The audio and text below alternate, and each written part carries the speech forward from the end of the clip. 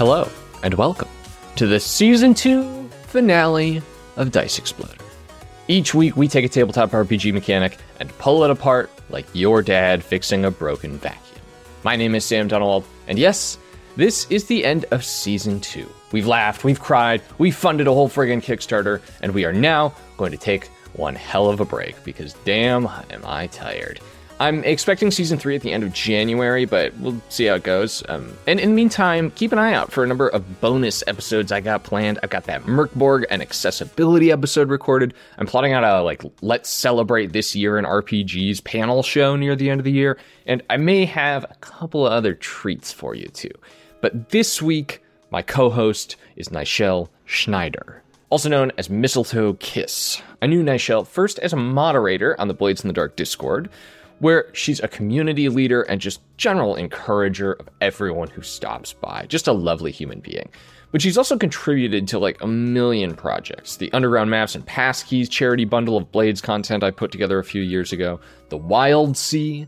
The upcoming Dagger Isle supplement for Blades. She's made a lot of Blades content. And when I asked her to come on the show, I was delighted that Nychelle wanted to talk about just that. About adding your own mechanics to existing games.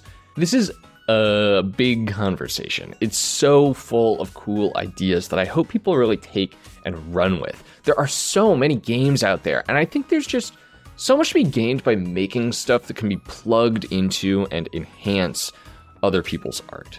I've done this a lot with Blades myself, and I just never get enough of it. And Nychelle has so many interesting trains of thoughts about how to do this in this episode, many of which I didn't follow up on as much as I wish I had. So I really encourage you to listen to what she has to say carefully and then keep pushing at those ideas. I hope that every week, but especially this week. So with that, here is Nychelle on adding to existing games. And be warned, we get right into it, no hellos or anything. Okay. Here we go. Prepare your ears for game design. I think a lot of times in game design, we can get caught up a lot in making sure that things function a certain way or are laid out in a certain way that's very easy for the audience or the reader to pick up the book, read it, and then go ahead and produce it. And I think a lot of times that we can get bogged down in mechanics to where we're like, oh, this is the only way you can do this. Mm-hmm. So D&D, everyone knows D&D. Everyone's also like, oh, well, we obviously fight them. No, that's not the only thing you can do. But why is it baked that way? Why is our assumption perspective always that, oh, it's because of how it's written or how it's presented? Gives you a certain paradigm for you to interact with the material in a certain manner. And so for me, I like playing with that. How can I interact with the same thing? If I'm handed the same object 14 times, how can I interact with that object 14 different ways? Or give flexibility to somebody else who play with it in a different way that I didn't even think about. And so that's what I really do a lot of thinking of when I create mechanics is how much fluidity is built in while it's still having a structure. Yeah, interesting. So I think it would be useful to immediately jump into some examples of what you mean. So what's one example of what you're talking about? Oh gosh. I would say a really good example of this is in the Blades in the Dark custom playbook that I created called The Surge, which for those who are listening, you can find it on my itch. And one of the abilities is called Can I Learn Raising Moon? And essentially, you can gain temporary access to a veteran ability you currently do not have. And you start a forced segmented clock. So anytime you go to access this ability, you have a clock that begins or you add a tick to this clock. And then when the clock fills, the GM will bring in a special entanglement or situation or something that happens. And that is one way that I've really got to enjoy a twist to mechanics in games is adding more flexibility because it opens up a whole new possibility of how you can play with a particular dynamic. Yeah. part of what you're talking about here, and part of just knowing your history as a designer, is that you seem to really enjoy making moves and making abilities and custom content for other games than making your own games from scratch. Do I have that right? Yes. It's a really weird thing, but Yeah. I find that my creativity, especially when it comes to game design and mechanics, I can talk mechanics all day long. I've got a really, really good grasp of game mechanics, but I also love to build things fiction first. I am definitely a fiction first, mechanics second GM. I've had a regular table. Oh gosh, I think we've been playing now like 7+ years or something together. And I absolutely love baking in things, but I also love jumping off of somebody else's creativity. So, like when I wrote for Wild Sea, it was a ton of fun because I got to go through all of the course material and whatnot that Felix has written. And it was really great being able to take little hints or tips that he kind of wove into the core and build upon that and flesh it out into something that was even greater than what initially he had planned. So, yeah. Yeah, just to speak personally, like I think it is really hard to come up with an idea from scratch, but it's much easier to find your groove in someone else's framework. And making custom content for games is like that. And to that note, I really wish more people did it. I think you see a lot of people making custom modules and adventures and stuff in the sort of OSR and the NSR scene. But for the story game scene, the tradition is much more to make your own game from scratch, or at least like to make a game that is inspired by, but functionally different from and standalone to another game, as opposed to making content that can be used with something like Blades in the Dark or the Wild Sea. And yeah, I think it's easier to get started from making content for other people. I think it's really, really validating. And I think more people should do it. Yeah. I also think that and it could be something that is within the industry, but I think there's a lot of expectations of hat wearing when it comes to technical writing or game design, specifically because everyone thinks, oh, I have to do everything. I have to learn how to do layout. I have to learn how to do editing. I have to do the writing. I have to learn the artwork or find somebody who's willing to work with me on that. I have to learn publishing.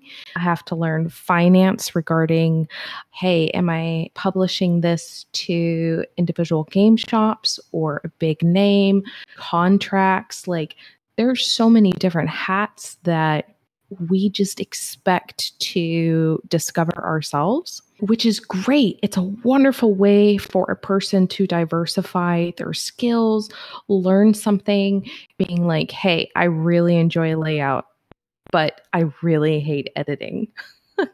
Or like, I have high respect for people who do edits because they come in and they change like 4 little words in this one paragraph and suddenly like I sound so much more eloquent than I was before. But there's also I just worked with an editor for the first time and it was like, oh my God, yeah. Go on. But you can also learn in so much when you work together as a team. So like with the Blades in the Dark Dagger Isles expansion that we did, there was so many writers that were a part of that. I did the playbooks and crew sheets, but there were so many different writers and people who were doing the setting and the factions and the lore and like the crafting. And I would go ahead and run games for them. And then we would just sit back and I would just hear all these stories and wonderful aspects of like, oh, well, that's actually a piece from our culture and you can connect that to this and that. And then we would just have a brainstorming session and I would have so many notes from every single session of like, oh my God, this is amazing. And then I try to weave that into the crew sheets and everything. And I have so much fun with that. Something I learned at residency for grad school was, what are your verbs doing? What is your verb poetry? And I was like, what is this thing you're talking about? Because we had to bring in pieces and workshop them. And it was so amazing because I had one mentor who essentially like took everything out of this one scene and just read the verb poetry of it. And it was like, what are your verbs doing? And then changing up like 2 of them, legit, only 2 of them, and removed another thing that didn't need to be in there. And then the verb poetry was just so different. So thinking of like how to apply that to like game, like what are verbs doing in a certain passage is just like a whole different way to view it. Well, I was just talking on some server about this, how I was playing the Exiles, M's game. And in the middle of the campaign I was playing, she put out like a very slightly tweaked version of the rules, where essentially all that had changed was a couple of words here and there in order to make the layout, the graphic design of a rules reference page feel a little bit better. And a couple of the words that had left changed the entire vibe of like a whole move in a way that I thought was much worse. And so I just kept using the old rules because I wanted that like 2 words of poetry to be in there. It made such a difference at the table. It really does. And I think that's another thing too, is like when you get in the editing, like I don't like editing, first off. Yeah. I will hands down, like editors are amazing, wonderful people. And I will 100% hands down pay them what they actually deserve. Like the work that they do. But there's also, I was talking to Felix about it when he was doing layout for Wild Sea, and there was a phrase that he used, but you can't leave off with only like 2 words or like 1 word on a sentence. Like if it's the end of a paragraph or something and you start a new line and there's only like 2 words, you have to cut 2 words so it goes back up into the other one. Otherwise, it doesn't look correct. Kill your orphans. Yeah. You can't have your orphans there. Yeah, that may have been the term he used. But sometimes the words that they want to cut are the poetry words. I know. And it's like, oh gosh, I can't have you cut that. Like, you take out my 2 words. Yeah. You ruined the entire thing. My words have no meaning now. Sometimes when I get that note, I'm like, what if I just add a couple of words instead? And like, that doesn't always work. Sometimes you need the space, but sometimes it does make sense to like inflate the duration of a sentence so that you can keep a couple of those poetic words, I think. But also, I think that changing up how your verb poetry happens, or something else that one of the mentors mentioned was, we, especially nowadays, are such in a, not political correctness, it's probably the wrong term for it. We try not to have personal infliction upon something we say. It's passive versus active voice. You're separating yourself and it becomes passive. And so when you have that in your work, even if it's a technical writing such as game design, you're already putting a barrier between your audience and the words for them to be engaged. And then if your verb poetry is a certain manner, it adds another barrier. And by the time they get down to the end of a passage or something, they're not engaged. They don't have the buy-in that you want. And so they're going to go ahead and walk away. And that's another thing too that got mentioned, is a lot of, just kind of like a little side tangent, but a lot of people who are not English first speakers, when they write in English, it becomes passive, not active, because that's how a lot of other languages are set up. So it's kind of a weird thing where they're almost at a disadvantage from being engaged with their audience. It's kind of an interesting thing. But we do the same thing in technical writing and game design. We do that passive versus active. Totally. So I want to veer us back to the subject of hacking games for your table. And specifically, I want to talk about one of my favorite blog posts in the hobby, which comes from Vincent Baker, designer of Apocalypse World, called Apocalypse World Custom Advancement, in which he gets the question from a reader: is there any solution that lets players play the same playbook potentially forever? And Vincent's answer is, yeah, just hack the game. Mm-hmm. Keep hacking the game so that you can keep playing the same character. And specifically, how, like, hacking the game such that the rules accommodate really powerful characters. Because a game like Apocalypse World or Blades can, I think, really see the characters outgrow the setting that they're in pretty easily. And at a certain point, it starts making sense to change the game so that the world can keep up with the players. And Vincent, in this post, has a bunch of good ideas for how to go about doing that. And, you know, there's some great ones, too, in the Apocalypse World rulebook and in the Blades in the Dark hacking the game sections. I think the idea of you're going to extend your time with one campaign and one game by bringing your own custom moves to it, by bringing your own hacking and custom materials to it, is really cool. Well, a game core isn't supposed to be the only material we take into a game, is it? It is meant to be a diving board, a foundation for us to go ahead and move on from it. That's the whole point of any particular game system core is, okay, now here's your foundation. Now go on, evolve it, build upon it, take parts out, change things. Like that's the whole dynamic of what happens at a game table. And one campaign I did for Blades in the Dark was we wanted to really interact with the faction game. How does the mechanics behind factions really interact with each other?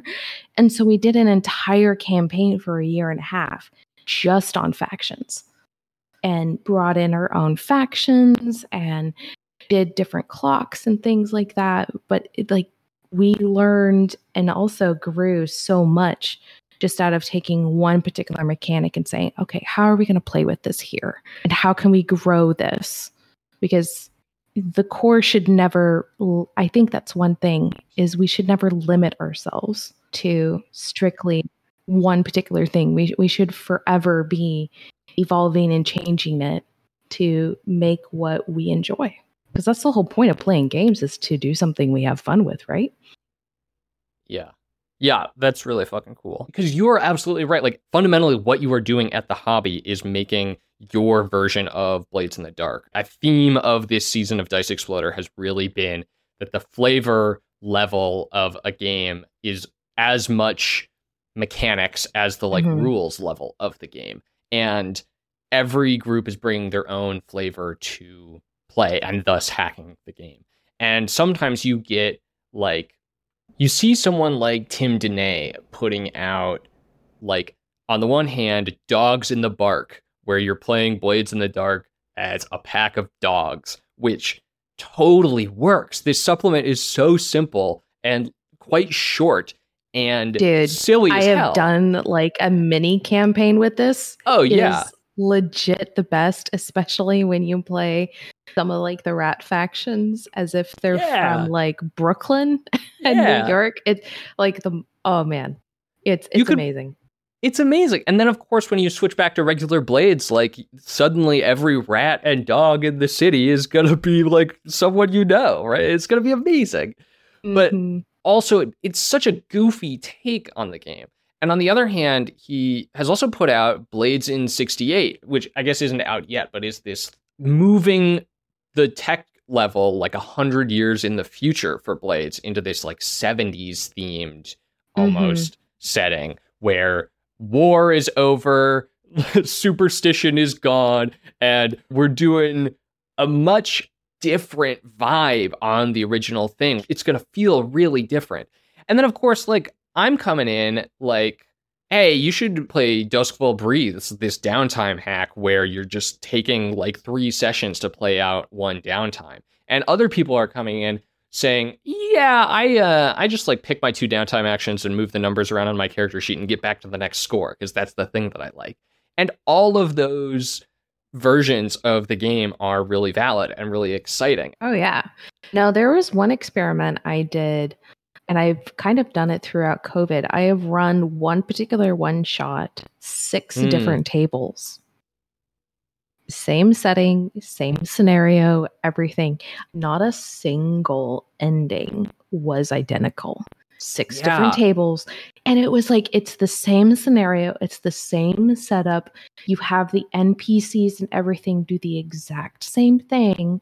And there was a different ending for every single 6 of those games, which was just amazing when you think about what a player and what a group of players being a variable can do to a game.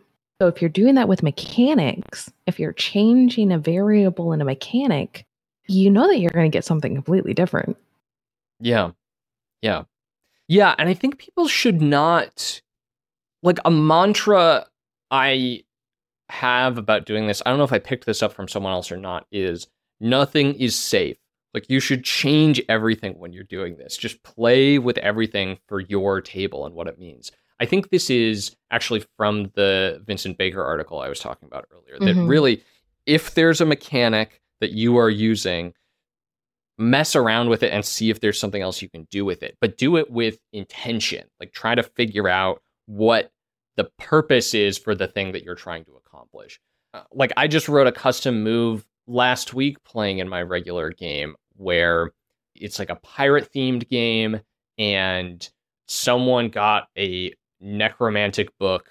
It's me, I'm the someone. I got a necromantic book that can summon a kraken when you cast a spell, right? And we just like wrote a move for what happens when you try to do that, because it should be a little bit bigger than just picking up some dice and rolling to see if you did it. You know, there should be a little bit more to it than that.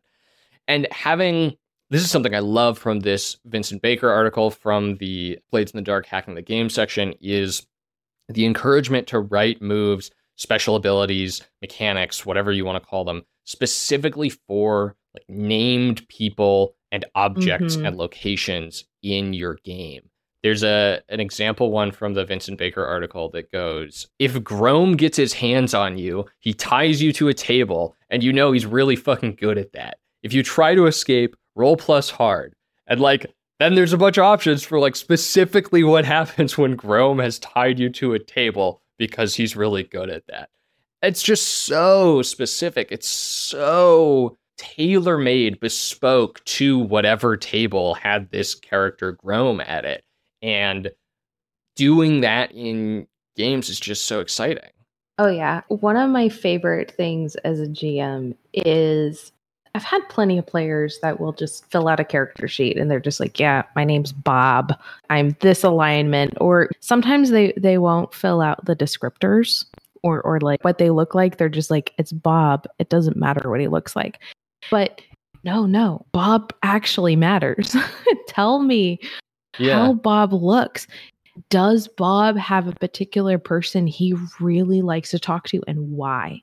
Tell me if Bob has a special butter knife that he does and he only uses it on scones. Why does Bob only use this particular butter knife on scones? Well, there's a story behind it. And drawing that story out or encouraging your table to do that, I just absolutely love, because then I can have this whole thing on Bob's scone butter knife, or maybe it's a flashback score where, you know, Bob really wanted to stick it to the man. And this is how he does it, because he stole so-and-so's butter scone, you know, for being outed a coin or something. Like, when you start customizing or homebrewing, even if it's just at your table, and for anyone who's listening, you don't have to be a game designer or this person that has like all this knowledge and whatnot to change your game. You simply focus on your table, what you guys are comfortable with, what intention you have behind it, and go from there and build it out and change it that makes sense for you guys. Yeah, the secret is, if you're playing these games, you're already a game designer. Exactly. But don't tell anyone. Yeah. Everyone's a game designer in a certain flavor or aspect. Yeah. But yeah, no, it's really great when you start doing that because it also makes them more personal. I had a recent conversation with Allison Arth, and we were talking and discussing what does gaming actually mean.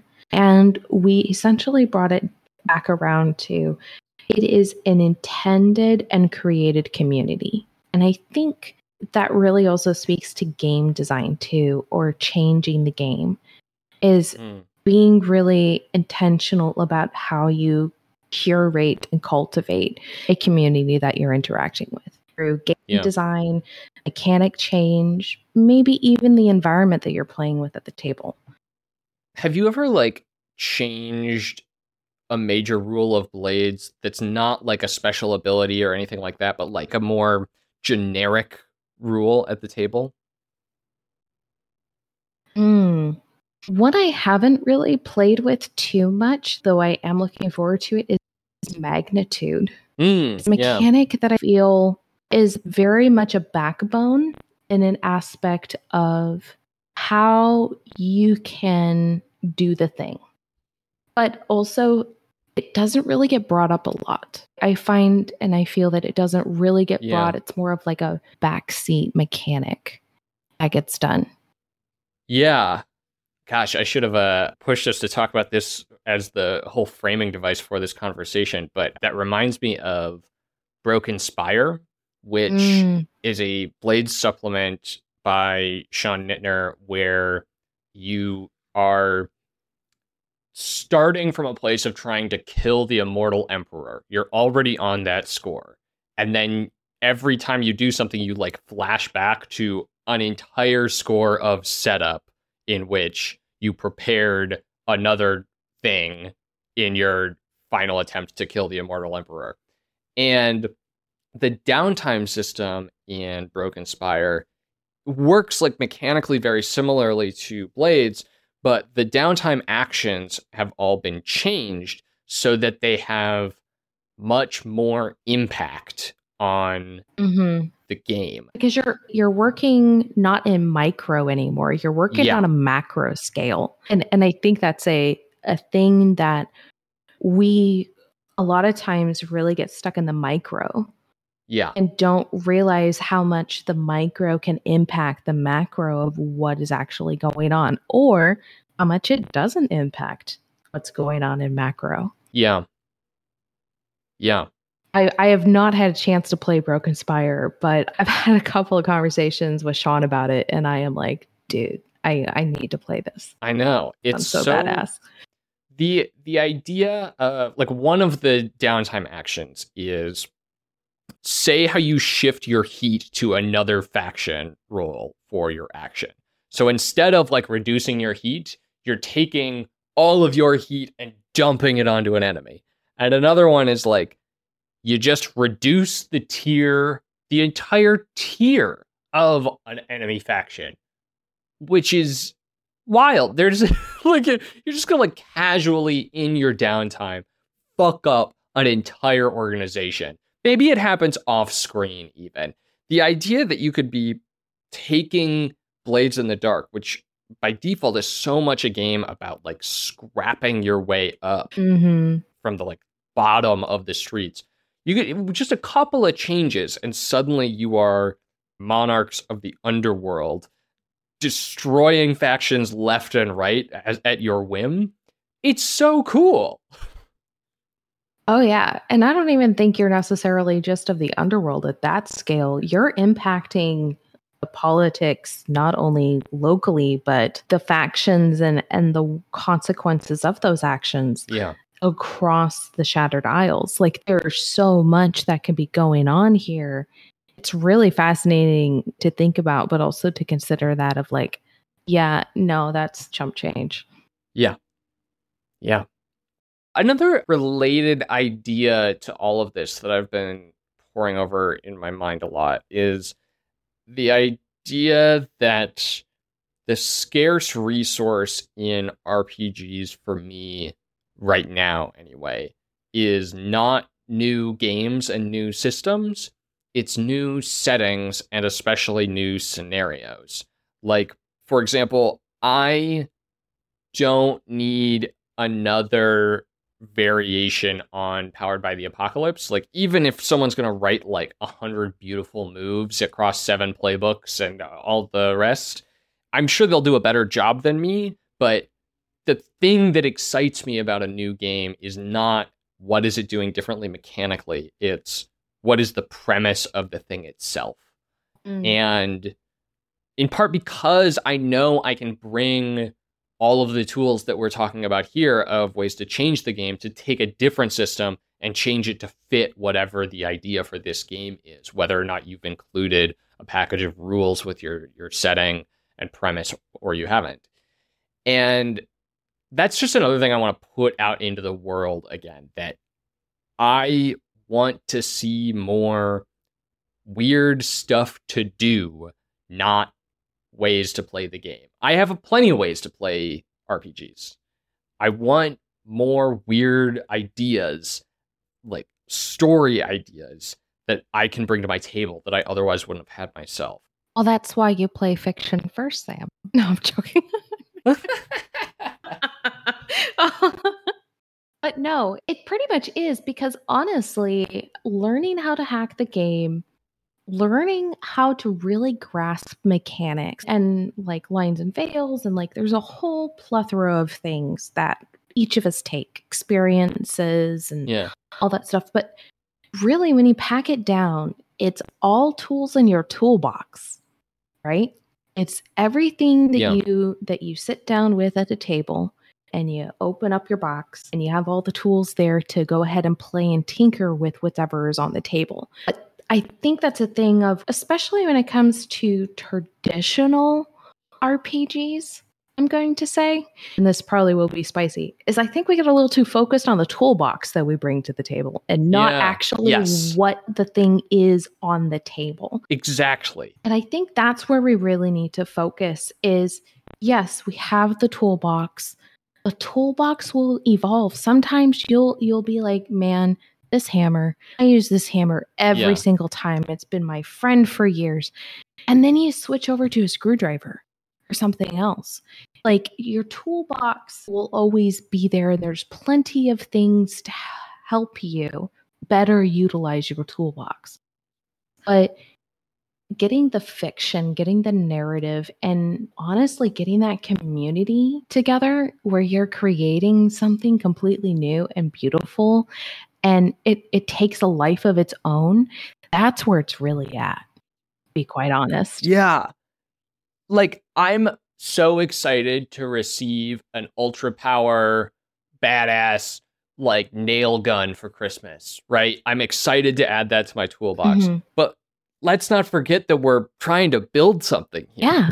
The thing that we're building together is the exciting. We're trying to build a birdhouse, you know? Yeah. Yeah. And I want more birdhouses and fewer hammers. To come back out of the metaphor, I feel like I've had a couple of groups that I have played with for many years. And sometimes in those groups, I feel like we've found a really comfortable groove, like a kind of story that we come back to again and again. And that groove is a hit. I am happy to keep telling the story of that groove in variation. But I'm excited when someone is able to bring me an idea for a new kind of story that's going to like knock us onto a new groove, to find a new space to play in. And mechanics are not the thing that's going to do that very often, unless those mechanics are really in support of the new cool story idea. And the new cool story idea to help knock me and my longtime friends into some new place to help us explore some new story. That's the thing that gets me really going in RPGs right now. Yeah. Birdhouses, not hammers. I think it also comes down to being willing to explore new things. Yeah. It is having that understanding of my paradigm and my perspective and how I'm viewing this game isn't the only one out there. And I want to see the game from as many different angles as possible. And I think that is one wonderful thing that can happen is how many different birdhouses do you end up seeing? If we're staying with the narrative here of like how many different birdhouses do we end up making? How many different birdhouses do we end up seeing? And again, I think it goes back to that intention of community is what are you doing with intention? Yeah. Sorry, I know you guys came here to talk about mechanics, so we're talking about philosophy of gameplay. No. I gave up 40 minutes ago about talking about mechanics, so I kind of knew what I was going to get to with this episode topic anyway. No, I think, here's the variation on the metaphor I wanted to say. I feel like I've made a lot of different birdhouses, and I want to make some fucking chairs. like the thing I want out of the RPG design community at large is for people to bring me some new shit to make other than birdhouses.